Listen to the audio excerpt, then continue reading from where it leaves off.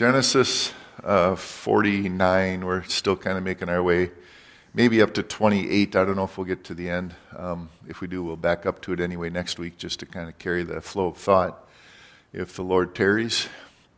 And so we kind of got up through verse 7, so picking it up at verse 8. Judah, you are he whom your brothers shall praise. Your hand shall be on the neck of your enemies. Your father's children shall bow down before you. Judah is a lion's whelp, and from the prey, my son, you have gone up. He bows down, he lies down as a lion, and as a lion, who's going to rouse him? The scepter shall not depart from Judah, nor a lawgiver from between his feet, until Shiloh comes. And to him shall be the obedience of the people, binding his donkey to the vine, and his donkey's colt to the choice vine. He washed his garments in wine, and his clothes in the blood of grapes. His eyes are darker than wine, and his teeth whiter than milk. Zebulun shall dwell by the haven of the sea, and he shall become a haven for ships, and his border shall adjoin Sidon. Issachar is a strong donkey, lying between two burdens. He saw that rest was good, and that the land was pleasant, and he bowed his shoulder to bear a burden, and became a band of slaves. Dan shall judge his people, as one of the tribes of Israel.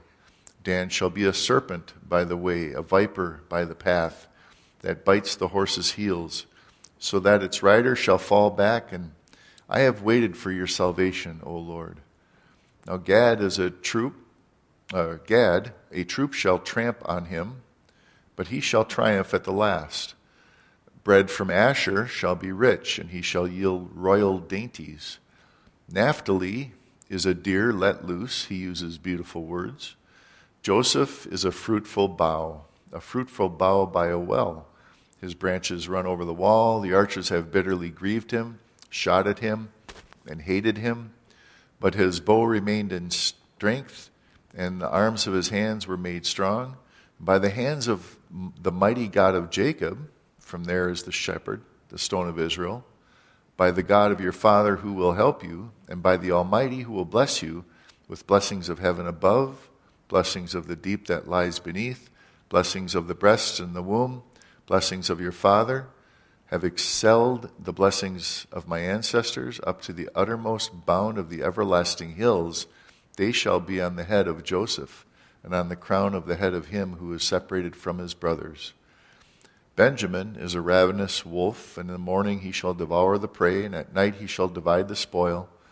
All these are the 12 tribes of Israel, and this is what their father spoke to them.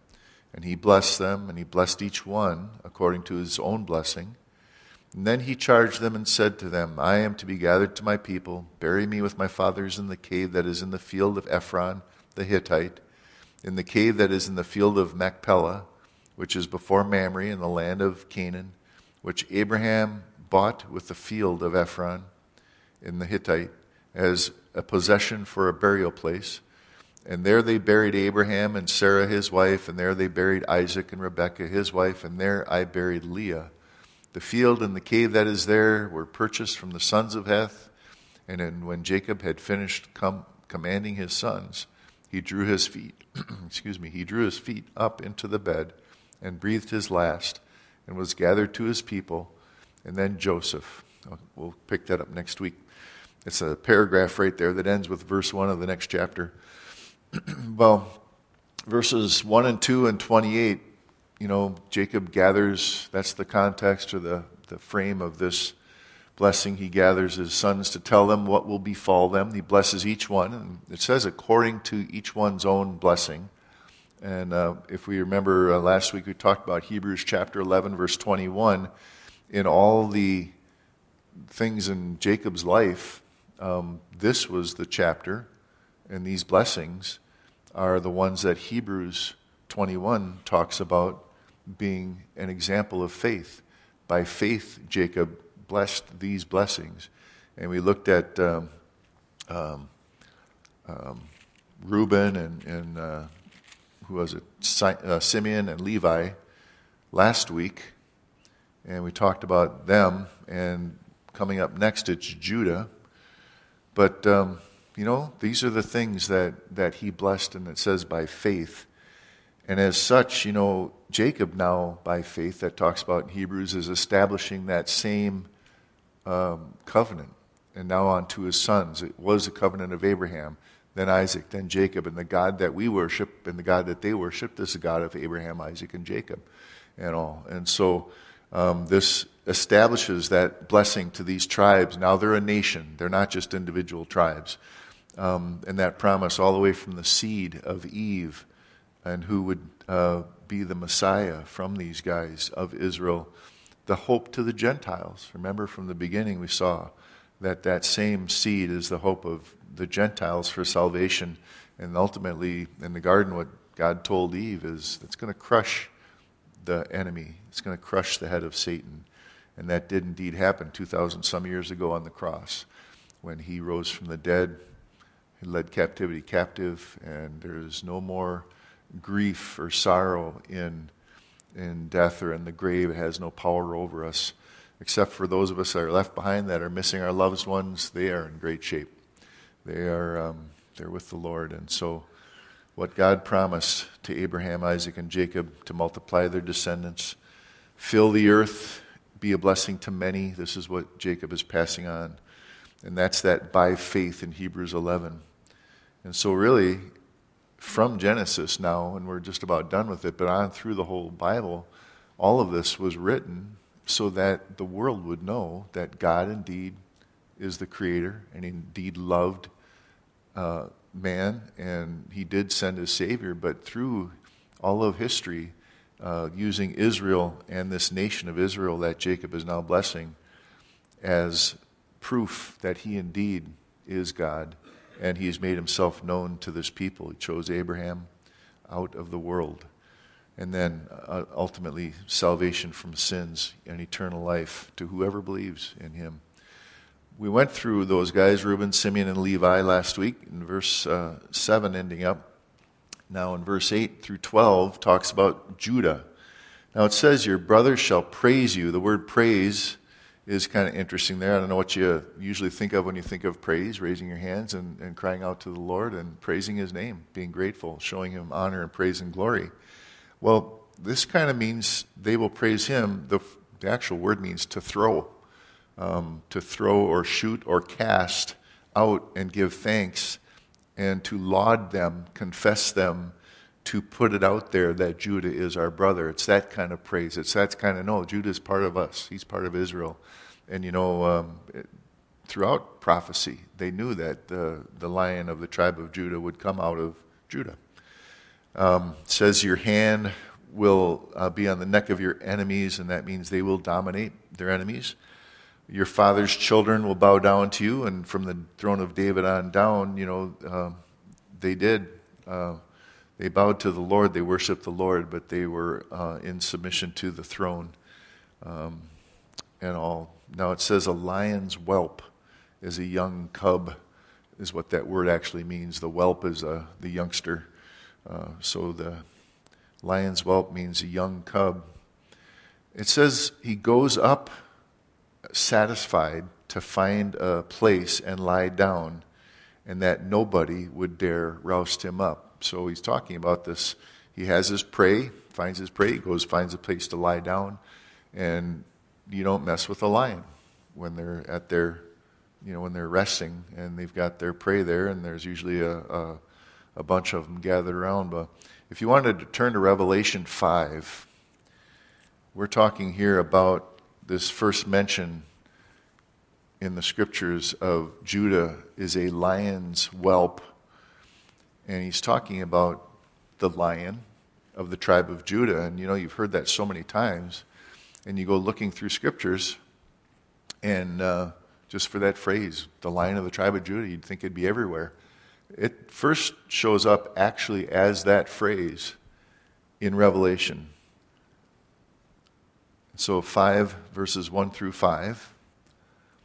And I saw at the right hand of him who sat on the throne a scroll written inside and on the back, sealed with the 7 seals. Then I saw a strong angel proclaiming with a loud voice, who is worthy to open the scroll and to loose its seals. And no one in heaven or on the earth or under the earth was able to open the scroll and look at it. So I wept much, because no one was found worthy to open and read the scroll or to look at it. Interesting how it's a worthiness. But one of the elders said to me, "Do not weep. Behold," in other words, look, "the Lion of the tribe of Judah, the Root of David also, has prevailed to open the scroll and to loose its 7 seals." So here it is, the Lion of the tribe of Judah, and also he has got to be also the Root of David. So it's 2 qualifiers there for who gets to open that scroll. Now, we're dealing with, as you go down, the Lamb of God and that chapter 5. But this is the first thing that takes place after John sees the throne and describes in chapter 4 what's going on in the throne room of heaven.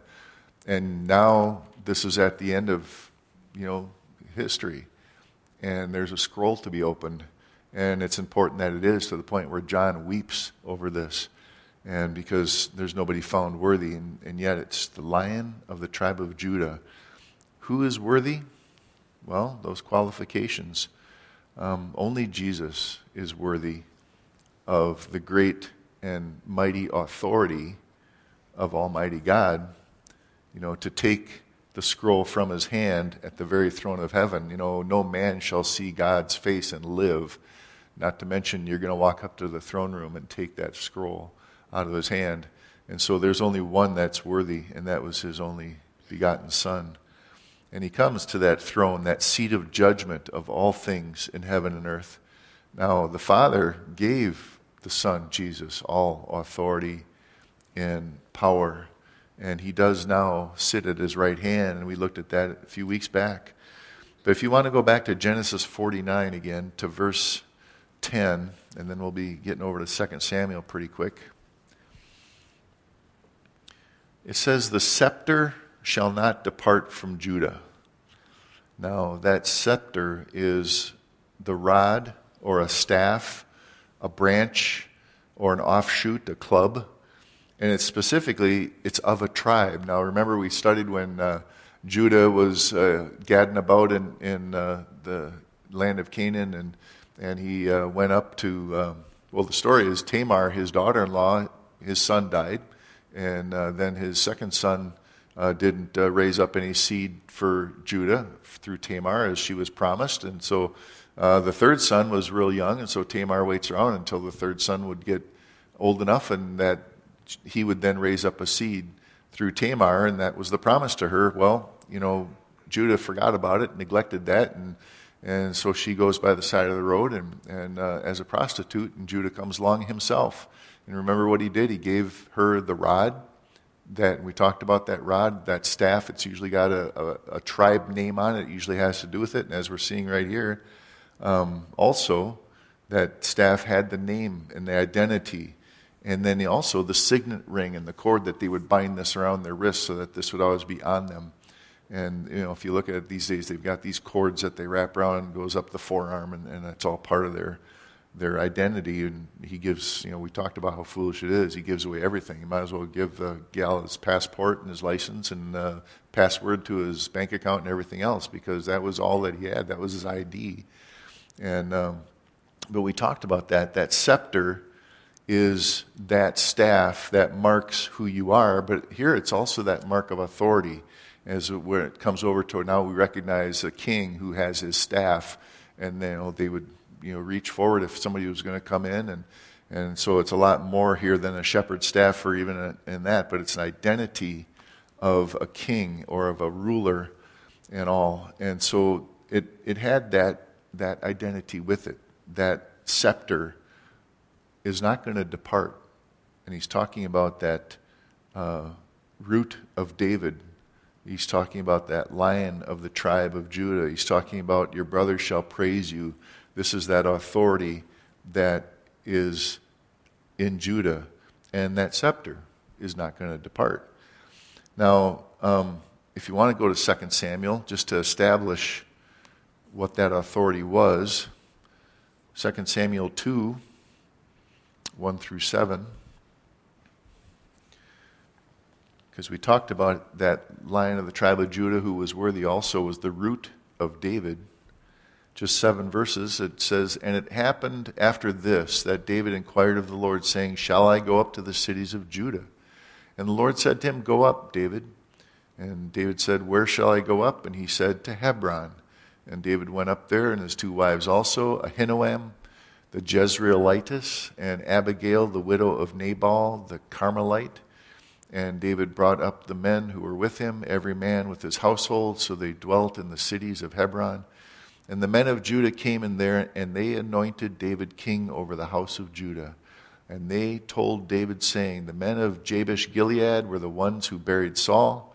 So David sent messengers to the men of Jabesh Gilead and said to them, You are blessed of the Lord, for you have shown this kindness to your Lord, to Saul, and have buried him. And now may the Lord show kindness and truth to you. I also will repay you this kindness, because you have done this thing. Now therefore let your hands be strengthened. Be valiant, for your master Saul is dead. And also the house of Judah has anointed me king over them." And so this is the first. Saul was, anointed king over Israel, but Saul was not the Lord's choice. But he did allow them to have a king. And the story goes, that Israel, the Lord wanted to be their king. He didn't want to put a king over them like all the nations around them had kings over them. But they wanted a king over them, and that's a whole other Bible study. But so David was anointed king. And already, back in 1 Samuel 16, Samuel had already gone up to the house of Jesse and had gone through all the sons. David came in from the field, and he was already anointed, but now the men of Judah made him their king. And that was the beginning of that scepter being in Judah, that ruler. And then from that tribe, they traced back David's lineage all the way back through to Judah, through Ruth and Boaz and even Rahab, that whole line going back. Now 2 Samuel 7, if you just go a couple pages, 8 through 17.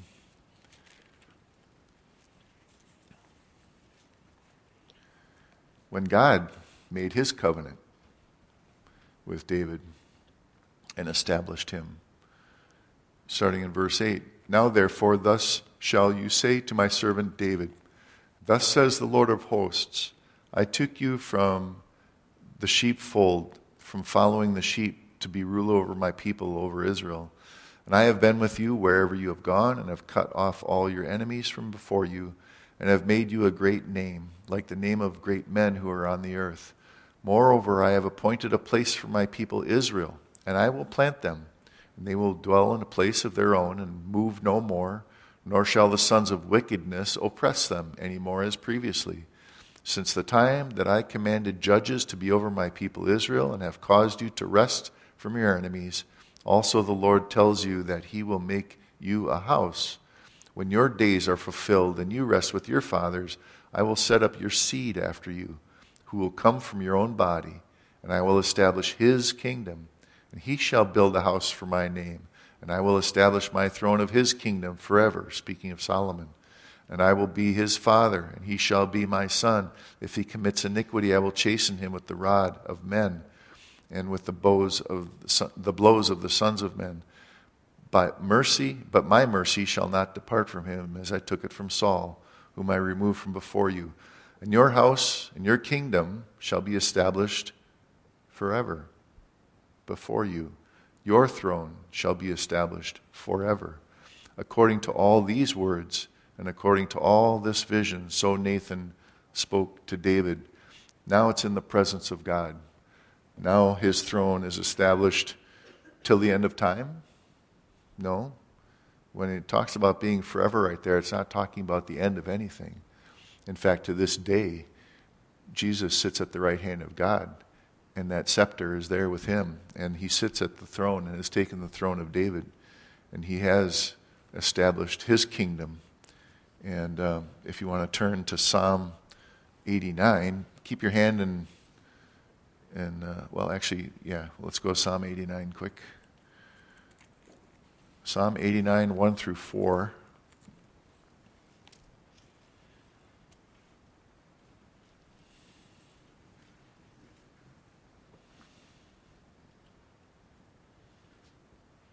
kind of cementing this.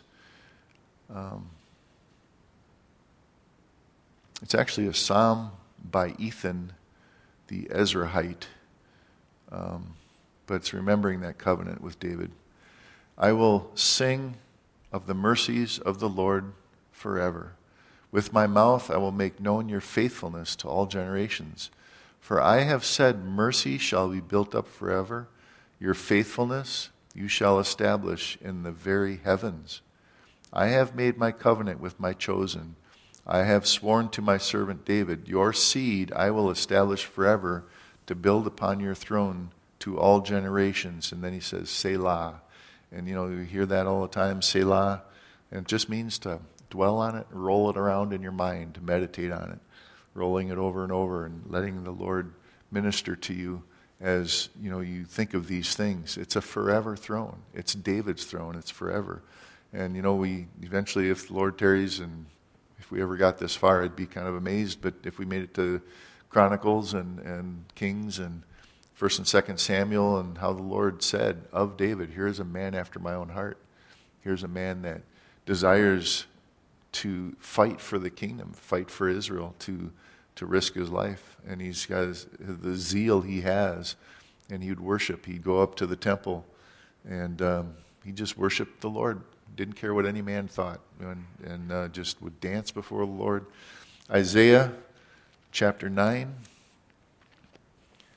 But that throne has been established forever.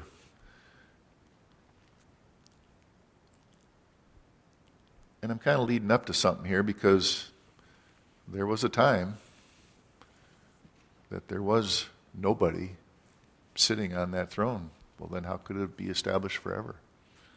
Well, we'll see if that was true or not. So Isaiah 9, 6 and 7.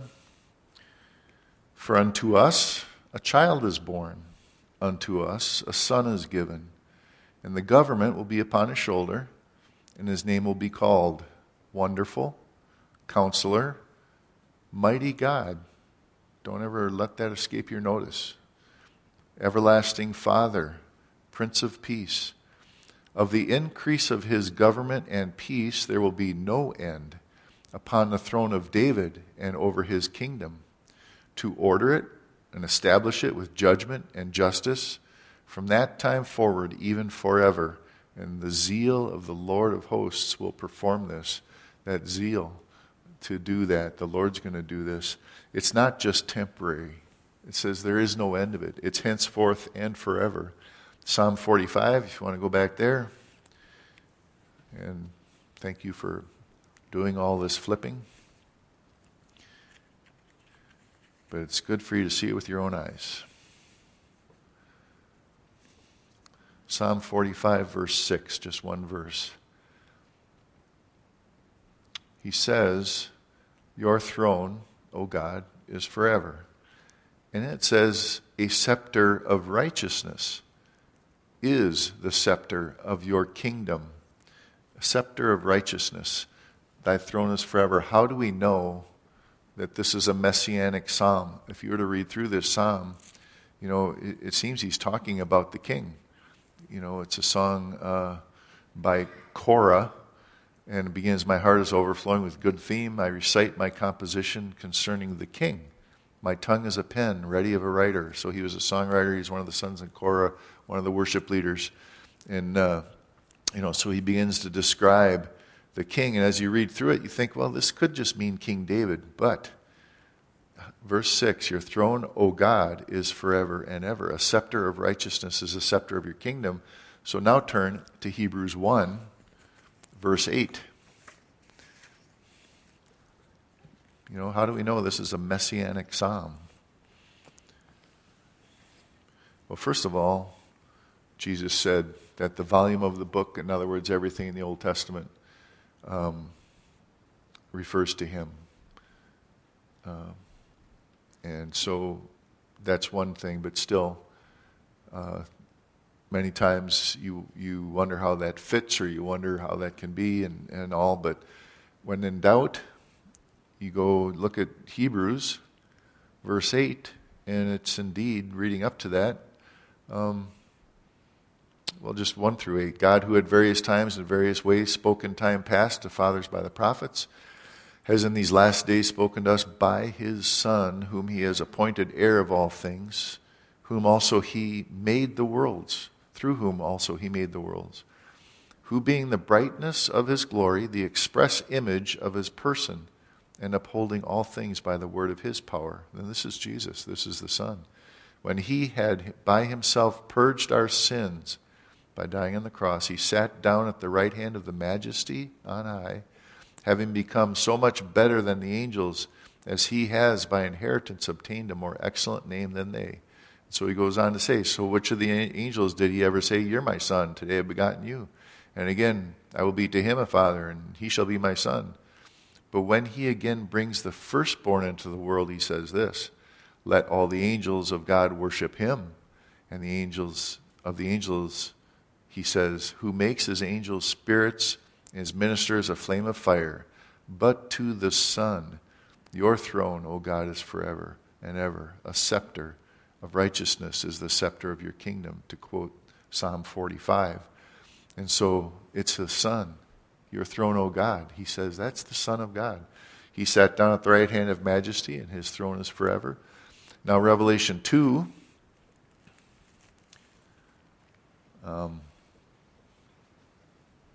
verses 27. Revelation 2 and 3 are the letters to the 7 churches, and they can be taken quite certainly for being letters that were written at the time and taken throughout the churches at the time.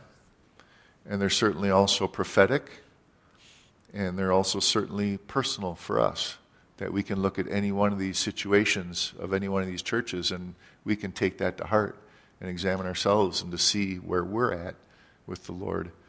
And so this particular church, for verse 27, is the church at Thyatira. And and the angel of the church said, these say the Son of God, whose eyes are like a flame of fire and his feet are like brass. I know your works. They had works. He knows their love, service, faith, and your patience.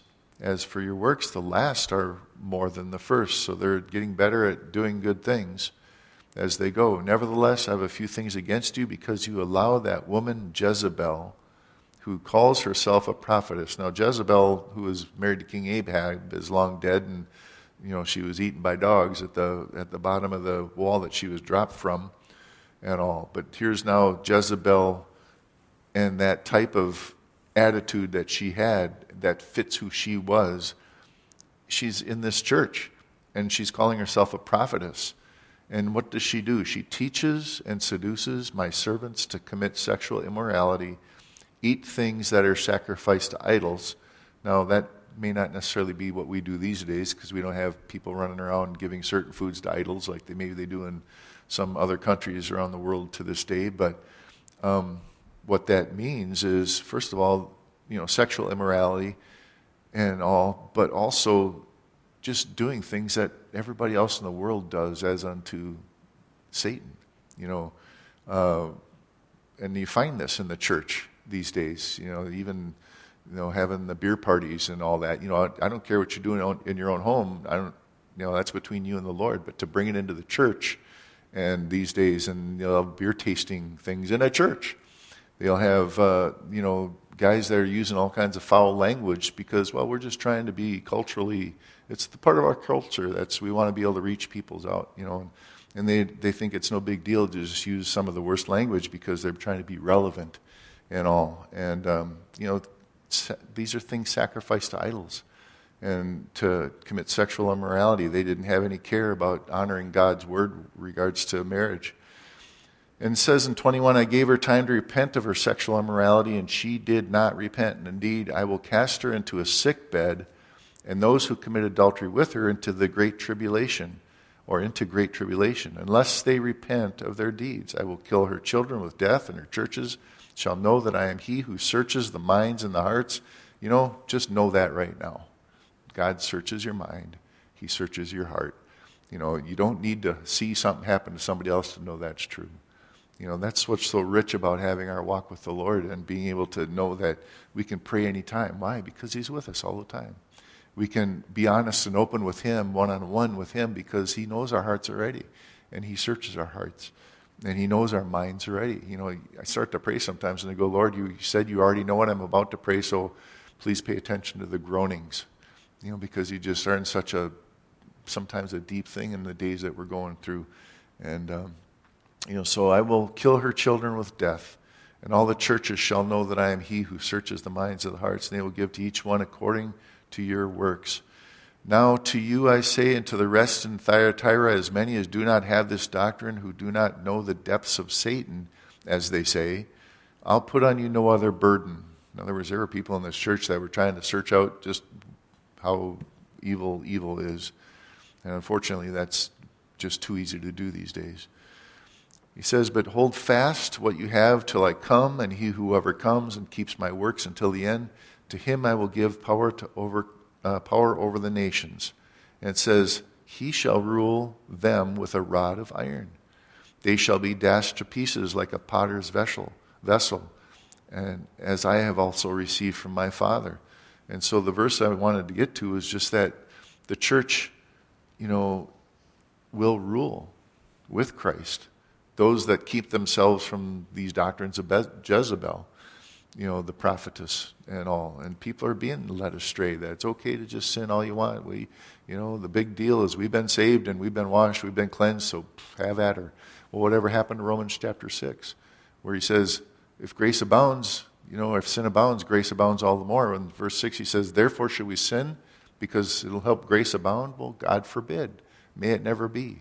Anathema. How is it that Jesus would die on the cross for our sins, and now we want to go and sin all the more? But that's what he came and he died for. It doesn't acknowledge that the wrong, the evil that is sin.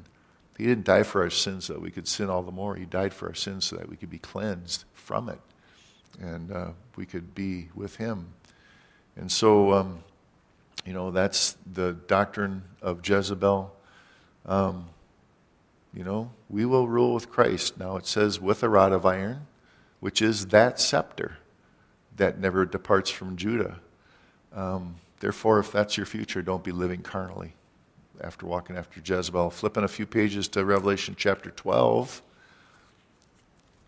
1 through 5.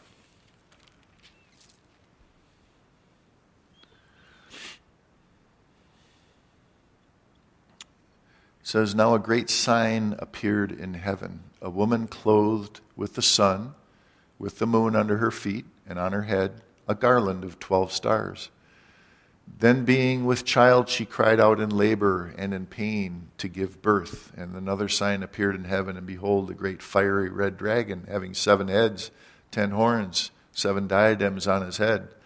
And his tail drew a third of the stars of heaven, and threw them to the earth. And the dragon stood before the woman who was ready to give birth, to devour her child as soon as it was born. And she bore a male child who is to rule all the nations with a rod of iron. And her child was caught up to God and his throne. And the woman fled into the wilderness, where she had a place prepared for her by God, that they should feed her there 1,260 days, speaking of the tribulation. Now, this is a view of history, because indeed Satan did desire to, in fact, King Herod, when Jesus was born, went through and started killing everybody, all the 2-year-olds in there, and because that was the time about when Jesus had been born. And so Satan definitely sought to take and devour, and waited. He knew that the line of the tribe of Judah was going to come. And when he heard that it was going to be Jesus, he sought to do that. Well, there's other things in this passage. Obviously, we know the woman is Israel. Some might say it's the bride of Christ. Well, first of all, she's pregnant, so let's hope it's not the bride, because they're not in heaven with the Lord yet, married at the wedding feast. And then also the fact that we saw earlier in Genesis, Joseph had those dreams, the sun and the moon and the 12 stars. Even Jacob said to Joseph, says, why would you say that about me and your mother and your brothers? Naming exactly who these were. But another sign in heaven, so the fiery dragon and all.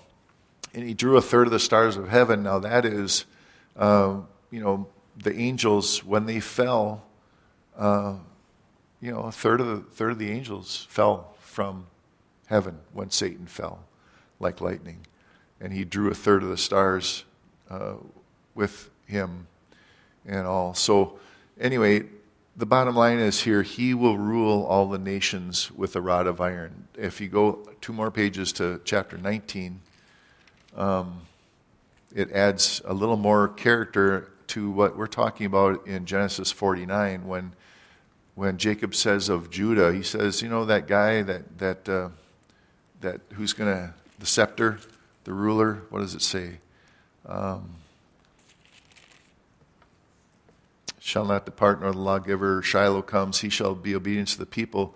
It says he binding his donkey to the vine, his donkey and colt to the choice vine. He washed his garments in wine, his clothes in the blood of the grapes, his eyes darker than wine, his teeth whiter than milk.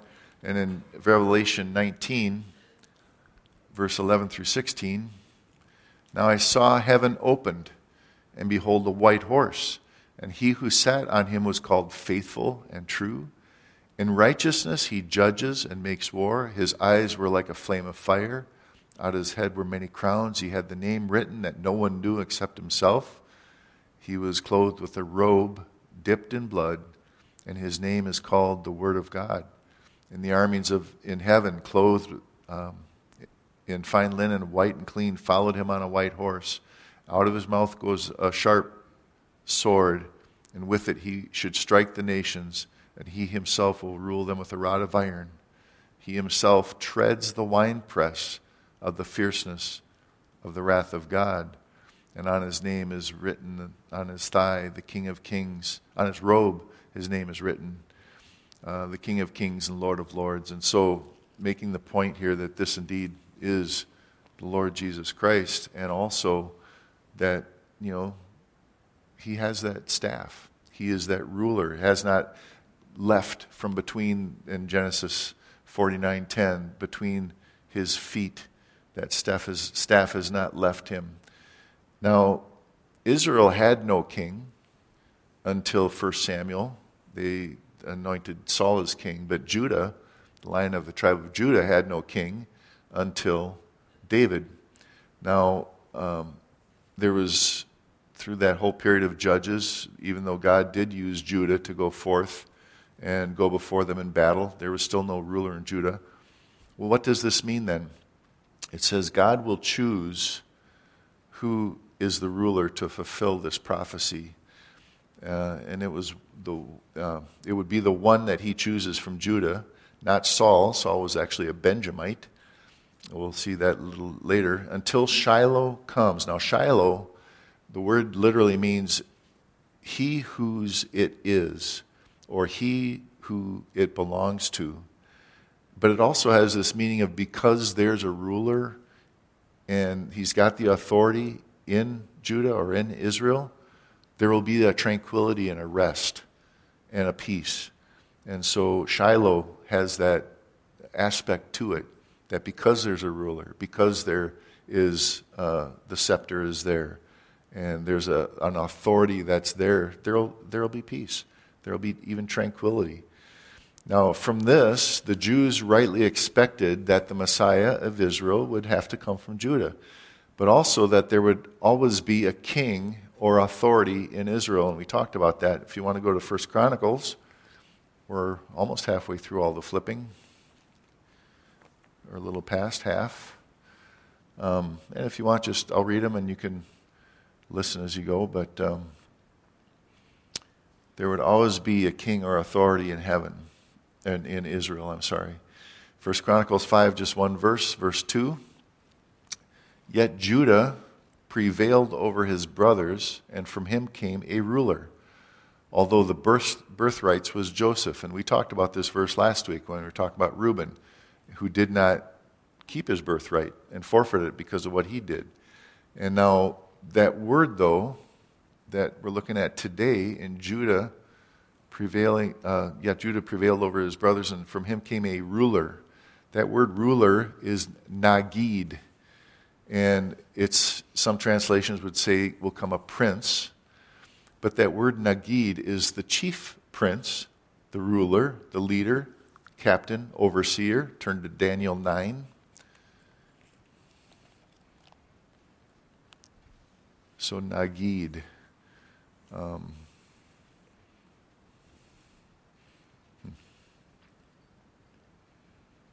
Where we see that word used specifically. Daniel 9, verses 20 through 25.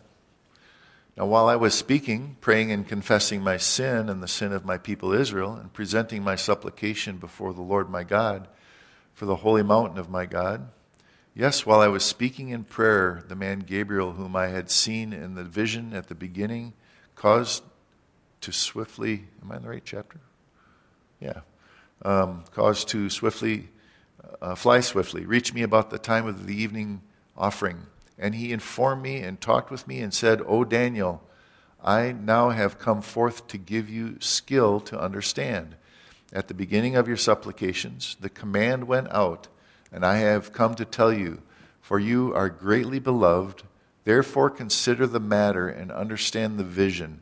70 weeks are determined for your people, for your holy city, to finish the transgression, to make an end of sins, to make reconciliation for iniquity, to bring everlasting righteousness, to seal up vision and prophecy, and to anoint the most holy. Know therefore and understand that from the going forth of the command to restore and build Jerusalem until Messiah the Prince, Nagid, there shall be 7 weeks and 62 weeks, and the street shall be built again, and the wall, even in troublesome times. And so at that appointed time, and Jesus was indeed born 483 years later, leaving 7 years yet future, and that God will fulfill with that little nation that we see right on that eastern shore of the Mediterranean in the days that we're living right now. And he will once again work with them and deal with them according to that 7 years that has yet to be fulfilled according to this passage right here. And this is a huge Bible study that, and I guess I would counsel you to maybe get the tapes or the CDs or the whatever you can get your hands on. If you got a tape player, they don't make them anymore. But and check out Dwight teaching through Daniel chapter 9. But the thing of it is, what was the reason? That every nation of the world would know. And indeed, here they sit on that shore, and every nation in the world knows that Israel is now a nation. Turn to Micah 5, just maybe a dozen pages to the right there, or maybe 2 dozen.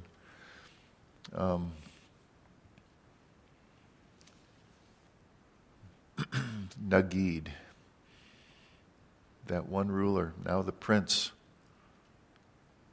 And he even says the date that it would take place to Daniel. So Micah 5, 2 through 5, but you Bethlehem, Ephrathah, though you are little among the thousands of Judah, yet out of you shall come forth to me the one to be ruler, Nagid, in Israel, whose goings forth are from of old, from everlasting, and therefore he shall give them up until the time that she is who is in labor has given birth. Then the remnant of his brethren shall return to the children of Israel, and he shall stand and feed his flock in the strength of the Lord, in the majesty of the name of the Lord his God, and they shall abide. For now he shall be great to the ends of the earth, and this one shall be peace. And when the Syrian comes to our land, and when he treads our palaces, then we will raise against him 7 shepherds and 8 princely men and all. And it goes on to talk about Israel's enemies. But out of Bethlehem, the tribe of Judah, the son of David, this one shall be peace, it says. There will be no king from any other tribe than Judah that is recognized by God in Israel. Now Zedekiah was the last one, the last king of Judah that was recognized by God in Israel. That was some 500-600 years before Christ. 586 BC, I guess. He died when he went into captivity. Now, so is that when the scepter departed from Judah? Well, it can't, because then the word of God would be broken.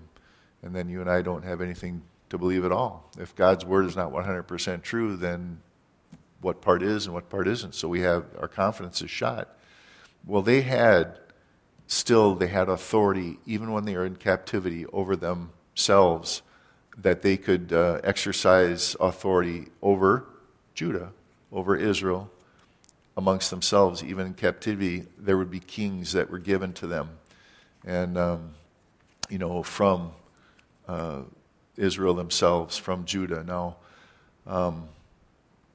they still had that authority among themselves. Then there were the Persians, the Greeks, and about 100 years of independence Israel had. And then Rome came along and ruled that part of the Middle East. And eventually Rome installs this vassal king, Herod. Now, his family had been converted to Judaism. So there's a little question about the legitimacy of Herod's true,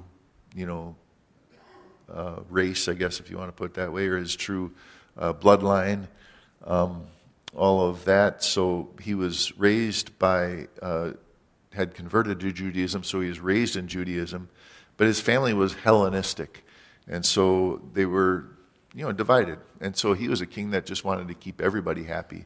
Well, now Rome had come in and says, we rule here. Nobody else rules here.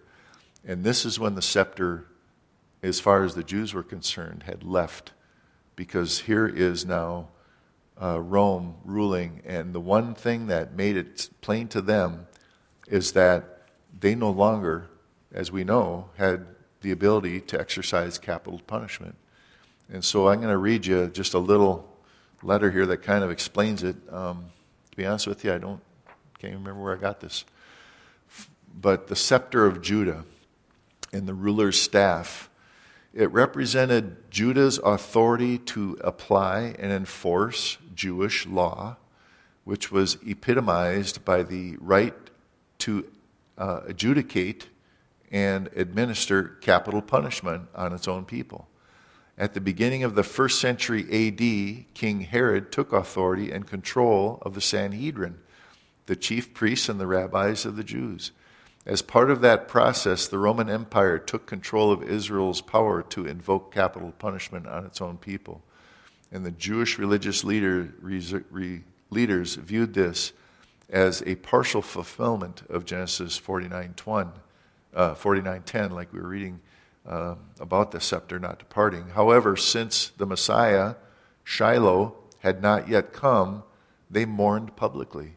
When this took place and Rome took away their ability to do capital punishment, as far as the religious Jews were concerned, this broke the Bible. All of a sudden, what God said was never going to happen just happened. They no longer had that. Well, little did these Jewish leaders realize, but the Messiah, Jesus Christ, was born in Bethlehem a few years earlier. And at the time of their mourning, Shiloh was a young man growing up in the region around Galilee. And indeed, the biblical genealogies even record that Jesus was in the line of Judah. A few decades later, it was dramatically clear that the Jewish religious leaders had lost their right to administer capital punishment under their own religious laws. And during the trial of Jesus by Caiaphas, the high priest, and his council of religious teachers, Caiaphas came to the point where he had to bring Jesus before the Roman governor, Pontius Pilate. And Pilate didn't want anything to do with the proceeding, but the Jews reminded him of the legal situation. Pilate said, "Take him yourselves, judge him by your own law. But we have no right to execute anyone," the Jews objected. And that was John 18:31. And we know the rest of the story. Jesus was crucified on a Roman cross for the crime of blasphemy under Jewish law. Judah lost her national identity in 70 A.D. when Rome destroyed Jerusalem, the capital of Judah, and the Jewish temple. At this point, Judah had ceased to exist as a nation, which completed the fulfillment of Genesis 49:10. As we read in the New Testament scriptures, Jesus had already revealed himself as Shiloh, the Messiah, before the scepter had departed from Judah. And at the time of Judah's final destruction, Jesus Christ had already completed his ministry on earth and returned to the right hand of God. Matthew 27:11, Pilate asks, Are you the King of the Jews? Up until then, Jesus was mute. He was silent before like a lamb before the slaughterers. But when he asked them, are you king? He couldn't remain silent. He had to tell the truth. And the truth is, yes, it is as you say. I am the King of the Jews. And so in, that scepter was carried on through Jesus. And when he was crucified, well, the scepter didn't depart from Judah because the king who sits on the throne of David sits at the right hand of God. And that scepter is in his hand in all power and glory. A few more passages. Jeremiah 33, if you want to go there.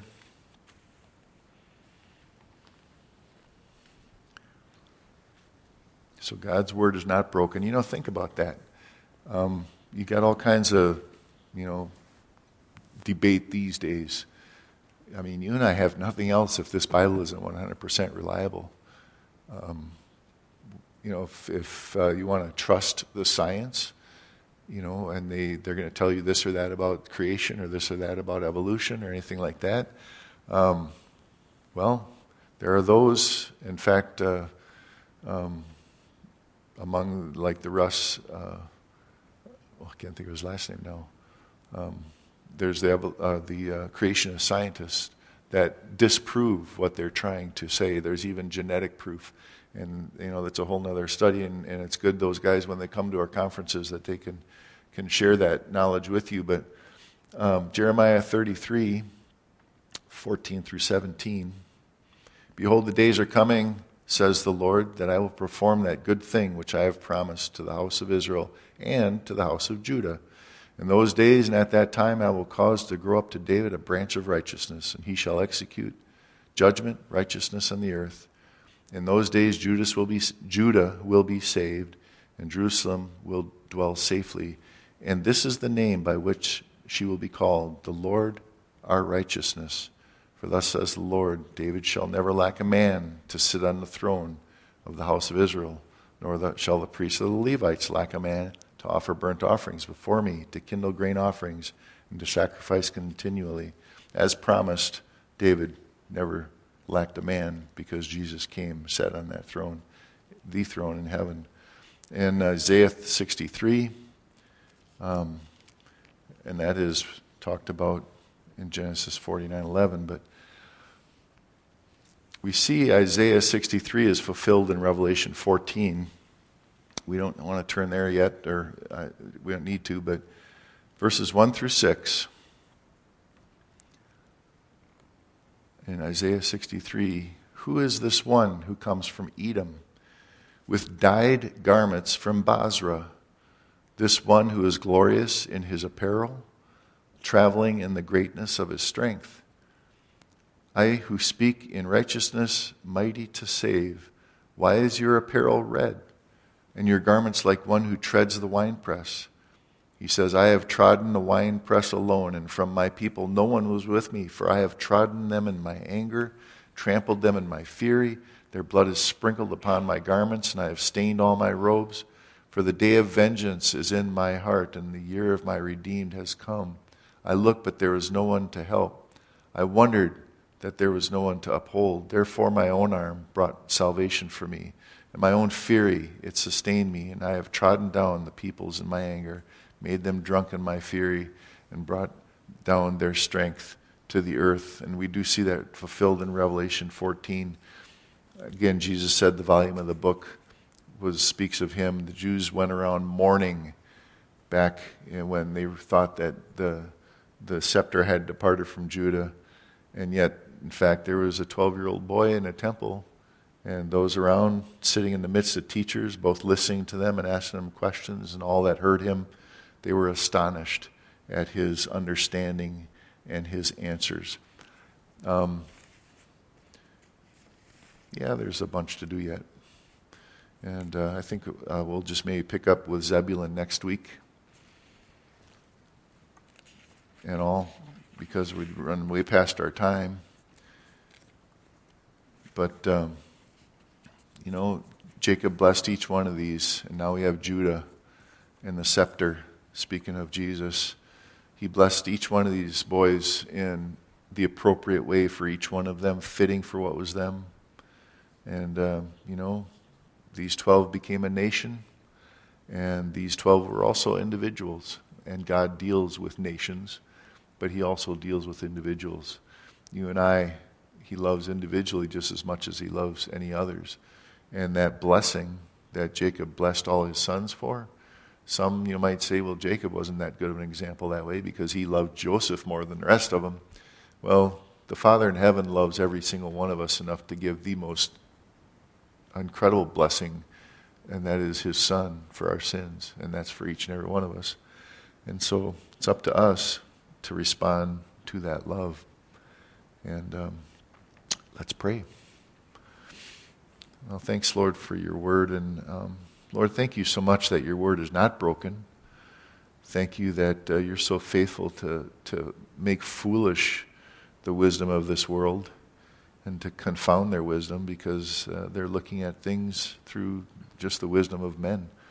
And Lord, we're just grateful that you have moved on our hearts, and by your Holy Spirit you bear witness to these things so that we know that we know that we know that you indeed have saved us. You indeed are the Son of God, and you indeed have laid down your life for our sins and done the things which we could not do for ourselves, because only you can. Only you are worthy to take that scroll.